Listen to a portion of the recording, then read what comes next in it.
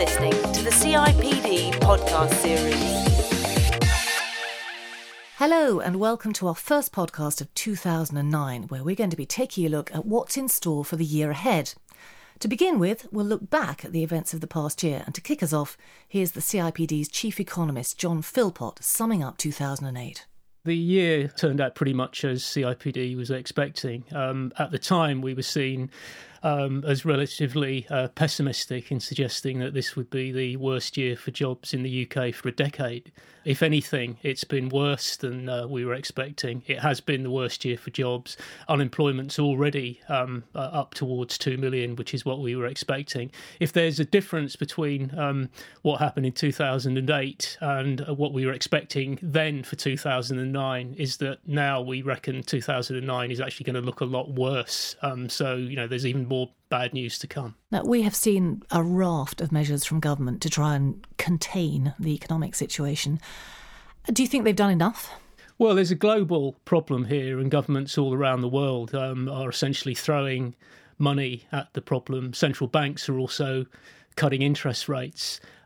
In principle, the action that they're taking should work. The problem is we live in uncertain times, unprecedented financial difficulties, and there are question marks over the effectiveness of policy responses. So looking specifically at the measures government has taken, which were aimed at helping employers and working people, have they done enough there, do you feel? Has it been helpful, the things they've come up with? Well, there are two types of approach to sort of stimulate jobs. One is indirectly by having an impact on the demand for goods and services, and we've seen a sort of quite a generous cut in VAT. It's not clear how much of a stimulus effect that will have. What government's also doing is increasing the amount of money it's offering businesses and people at risk of losing their jobs. Rapid response approaches that had previously been used simply for large-scale redundancies are now going to be spread much more widely. And people who are at risk of being put onto the unemployment queue are going to be given more assistance with retraining, job search, all of those sorts of things. Even if that doesn't help them find a job immediately, it increases their chances of getting one relatively quickly when the economy recovers. You can read more of John's analysis and his economic predictions at cipd.co.uk/labour market.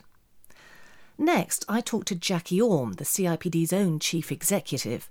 Before she joined, Jackie had a successful career in HR, most recently at PepsiCo, and I asked her how she'd be preparing for the year ahead if she was still running an HR department now. It's a really good question, isn't it? I think there's no one answer on this, but I think there's a couple of things that I would say have gone to the top of the list for me if I was still in a big HR role. I mean, the first one is cost, and cost effectiveness has clearly just gone shooting through the roof. Now, it should always be a part of the bread and butter for HR people, but absolutely I think it's gone up in terms of focus. And so just stepping back and figuring out, even if there are 5 things which are a good idea to do next year, what are the 1 or 2 that you really want to protect and that you really want to keep in place for the business in the longer term, recognising that some of the short-term imperatives are going to mean that the funds to do things are just not where they would normally be. But the second thing I think you touched on is I'd be paying a lot of attention to my team, because ultimately, the HR team need to provide a steady hand through what for some people will be a crisis and for some people will be more business as normal. But for those people who are concerned about what's coming, for those organisations where there is bad news ahead, that the tone and the nature of the HR leadership is really going to make the biggest difference between how those changes get implemented and how employees feel about them. Of course, there's uncertainty across many sectors, and I spoke with BT's Group Human Resources Director Alex Wilson, and I asked him what he expects to be focusing on in 2009. I think the big challenges for us, I would say, are 3. One, we've got to be, we are leading the debate and the actions within the company to appropriately size the manpower of each of our market segments. And that's nice jargon. What it means is expand, but don't add too much overhead ahead of your business in the expansion areas, because Europe for us, although it might be a challenge, is still growing well. Asia's growing very well, the US, all those businesses. In the UK, we're going to have to lean size or downsize. We're going to have to make sure that during tough times, which I foresee, and I think we foresee as a company, do you actually take the opportunity to lean size the organisation, make sure you're fit? I mean, I've lived through small recessions, I am that old before, and it is a great opportunity, if you take it and do it professionally, to eliminate fat from your organisation that may have built up over time. So I think that's quite a hard-edged sort of objective. The second one is communication with the organisation. This is a time of uncertainty anywhere, and one of the questions in this morning's session actually related to that. How do your employees feel? Do they worry that they will have a job tomorrow? And I think a core part of HR is step up the engagement of any company, of the employee workforce now. Tell them exactly what your strategy is, whether it's change, whether there's an emphasis, be transparent, be honest, and if you can do it and you're a strong enough company, give them that reassurance, but without denying the reality of the challenges that exist in the markets in which you operate. So I think there's another big piece there. And the third is, again, it's an opportunity. It's an opportunity to pick up talent. This is, again, a time where you can display to your own talent the opportunities you have as a company, but also look at other companies who may be less fortunate, may struggle, and to actually acquire talent from those companies. So these are, as well as challenging, very opportunistic times. I think the fourth point, I did say three, but the fourth is to display to the organisation as a whole you're still investing in the right things. So I think that's the 3 or 4 priorities for us in the specific environment which we're in, and I think will develop in the next few months. Jackie Orme has experience of working in both public and private sector. So I asked her what her instinct was about how organisations have been coping so far in these difficult times. I notice a real difference in this downturn versus the early 90s. There's a much more balanced approach to both recognising that organisations need to be set up structurally and financially for success, but that they want to retain the engagement of their employees and the trust of their employees through this. So I haven't seen the same level of perhaps knee-jerk reaction that we may have seen in the past. I think a lot of employers are bringing a very balanced short and long-term look to what's going on, and they care about how their employees are going to regard them once the good times set in again. You're listening to the CIPD podcast series. If you remember, industrial action was the focus of our last podcast, and predictions were made of a surge in industrial action during a recession. But could the reverse in fact be true? Might the worry of redundancy and unemployment mean that people's main focus is to keep their jobs? I put that to John Philpott. It seems to me that people's expectation of industrial action next year have levelled out. They're not quite so anxious about that prospect as they were perhaps only 3 to 6 months ago. I think the recession is likely to put industrial action on the back burner, but only on the back burner. If employers don't take action in the depth of the recession to engage with their staff and keep them on board, there's a risk that grievances will build up, and then the likelihood is that we will see the industrial action that's feared when the good times come. That would be the last thing that you'd want in an economy that's recovering, because you'd want everybody batting for the UK, and if we have industrial action, that won't be the case. When I spoke to BT's Alex Wilson at the annual conference in Harrogate earlier this year, I asked him for his thoughts about industrial relations over the next 12 months. I think some of the debates are going to become more challenging, that's for sure. We genuinely have a very positive and constructive relationship with our two unions. They are a professional but very commercial orientated group who understand that the health and the wealth of the company is beneficial to our employees / their members. So that's constructive, but we're going to have to look at some areas like downsizing in some of our more traditional products and services, and we are going to have to look at things like the cost of the pension scheme to the company and its sustainability, because we don't want to close it. And they are going to become challenging issues. But we do have a history. We haven't seen industrial action for before my time, so it's maybe 10 to 17 years. But yeah, you're going to have to move into sort of slightly more challenging arenas in the next 12 to 18 months. But with the right communication, the right honesty, the right transparency, the right justification, you can normally work through these things with some degree of angst, but success. You don't have to go for confrontation, not necessary. So I've got some hope and confidence that between me and my team and the union officials, we can manage this process successfully. In the weeks following my conversation with Alex, BT did indeed announce that it expects to make significant job cuts in the coming months. The majority of these are likely to be agency and contract staff, including offshore workers. The company did say that job losses weren't a direct result of the economic downturn, more a case, as Alex explained to me, of becoming leaner in preparation for leaner times. Next, I turned to a very different organisation. I spoke with Satish Pradhan, Executive Vice President of Group HR for Tata Sons, which is part of the multinational conglomerate Tata Group. I asked him what he expected the coming year to mean for his role.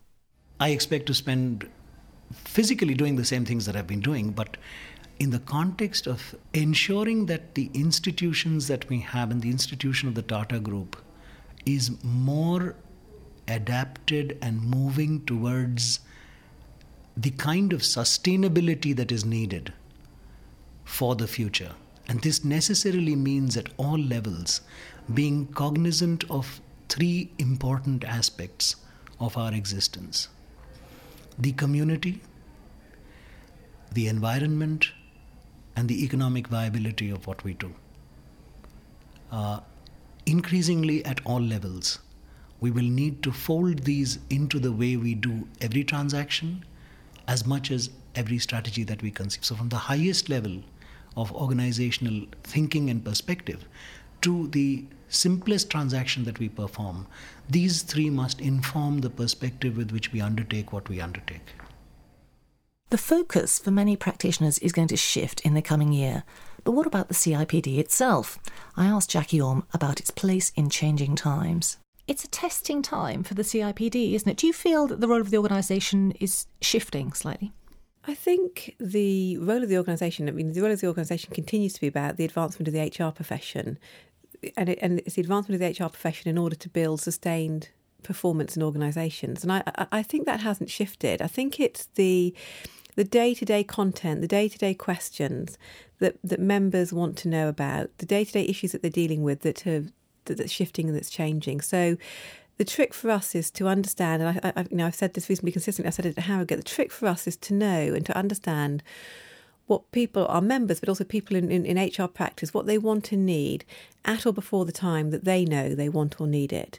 And I think that's probably that's probably got dialed up in importance at the moment because the context that we're all working in is changing so fast.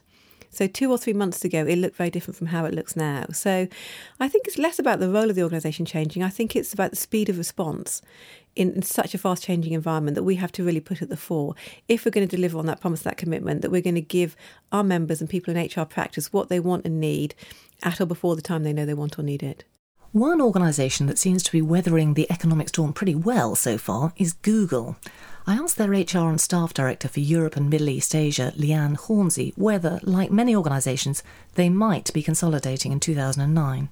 I very much doubt that Google will be consolidating. I think there's a lot more in terms of geographic and product expansion for us.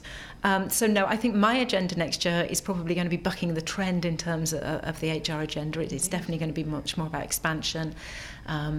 Clearly one of the things that is always important for anyone working at Google is the employee engagement piece. We work very, very hard on having what we consider to be an incredible culture, and that will always be core to everything I do. So really that's what I'll be about next year. It'll be a bit of a difference from many other people, I think. So what will be Google's main focus? The big agenda item for me is much more around the development of our existing employees. We call them Googlers. And we have some phenomenal people. We hire very talented individuals. And I think much of what I'll be doing over the next 12 months is to make sure that those people have really clear and broad development paths. We've grown very considerably through hiring from outside. I think now is the time to really develop our people into more senior roles and hire from outside at the more junior level with more graduates. We're at a bit of a sort of changing, moment of change in terms of our strategy in terms of growth. So for the first time ever, we're looking really seriously at hiring big numbers of graduates so that we hire at the sort of, more junior levels and we're looking to promote from within. So that whole talent management, succession planning, development agenda is tremendously important to us. And I've gone on record several times saying it's very difficult for me because in many organisations, you work on maybe 10, 20% high potential people. I genuinely believe in Google, you're working on 80, 90% high potential people because we're so careful about how we hire. Clearly, the recession is affecting different organisations in a variety of different ways, but CIPD members can share their experiences and discuss the issues they're wrestling with in our online discussion forums. So log on to cipd.co.uk/community. And to get that conversation going, I asked Jackie Orme about her fears for 2009. I think that we talk ourselves into a worse place than we need to be. And I think that's actually a wider issue than HR. I think there has been a huge amount of talking ourselves into the place that we've gone to. And I guess, I'm sure that at some point in time somebody's going to do a case study on the role of the media in this particular economic crisis. Indeed. And how it's played and how it's influenced consumer behaviour, government behaviour, and just the behaviour more widely in organisations. It's already being discussed, isn't it? Yeah. So I think, let's go at the pace we need to go at, and let's not over-anticipate the bad news or the future. That doesn't mean we don't have to plan ahead and do some scenario planning. Absolutely we do. But I think not talking ourselves into a worse position. I think for the CIPD, it's making sure that we understand really quickly what members are needing and how they want to respond. And I think that's something we can't ever lose sight of. And I said it earlier on, as the pace of change around us quickens, there's a huge challenge for us in there about making sure we are really fleet of foot. And that's an area that I think we just need to make sure that we're really focused on. Certainly from early on in this crisis, the media seemed quite keen to play up the gloom and doom. Finally, for a more considered, if less sensationalist viewpoint, I return to John Philpott. The CIPD's chief economist has been in great demand recently for his level-headed perspective, and I asked him for his predictions for the year ahead. Well, a lot depends on what happens with regard to this stimulus package and the cuts in interest rates. My current expectation is that in the best of all possible worlds, unemployment's going to rise to at least 2.5 million.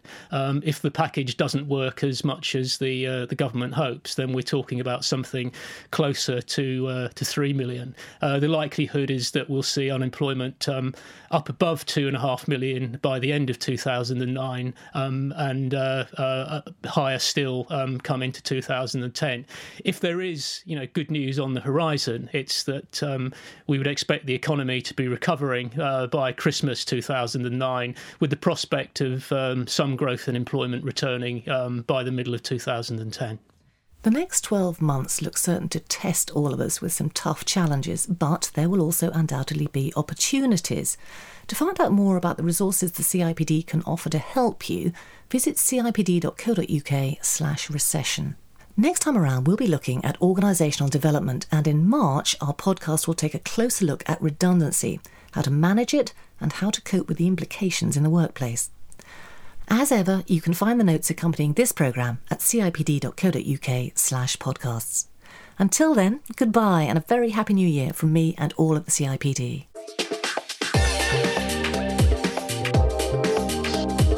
You've been listening to the CIPD podcast series.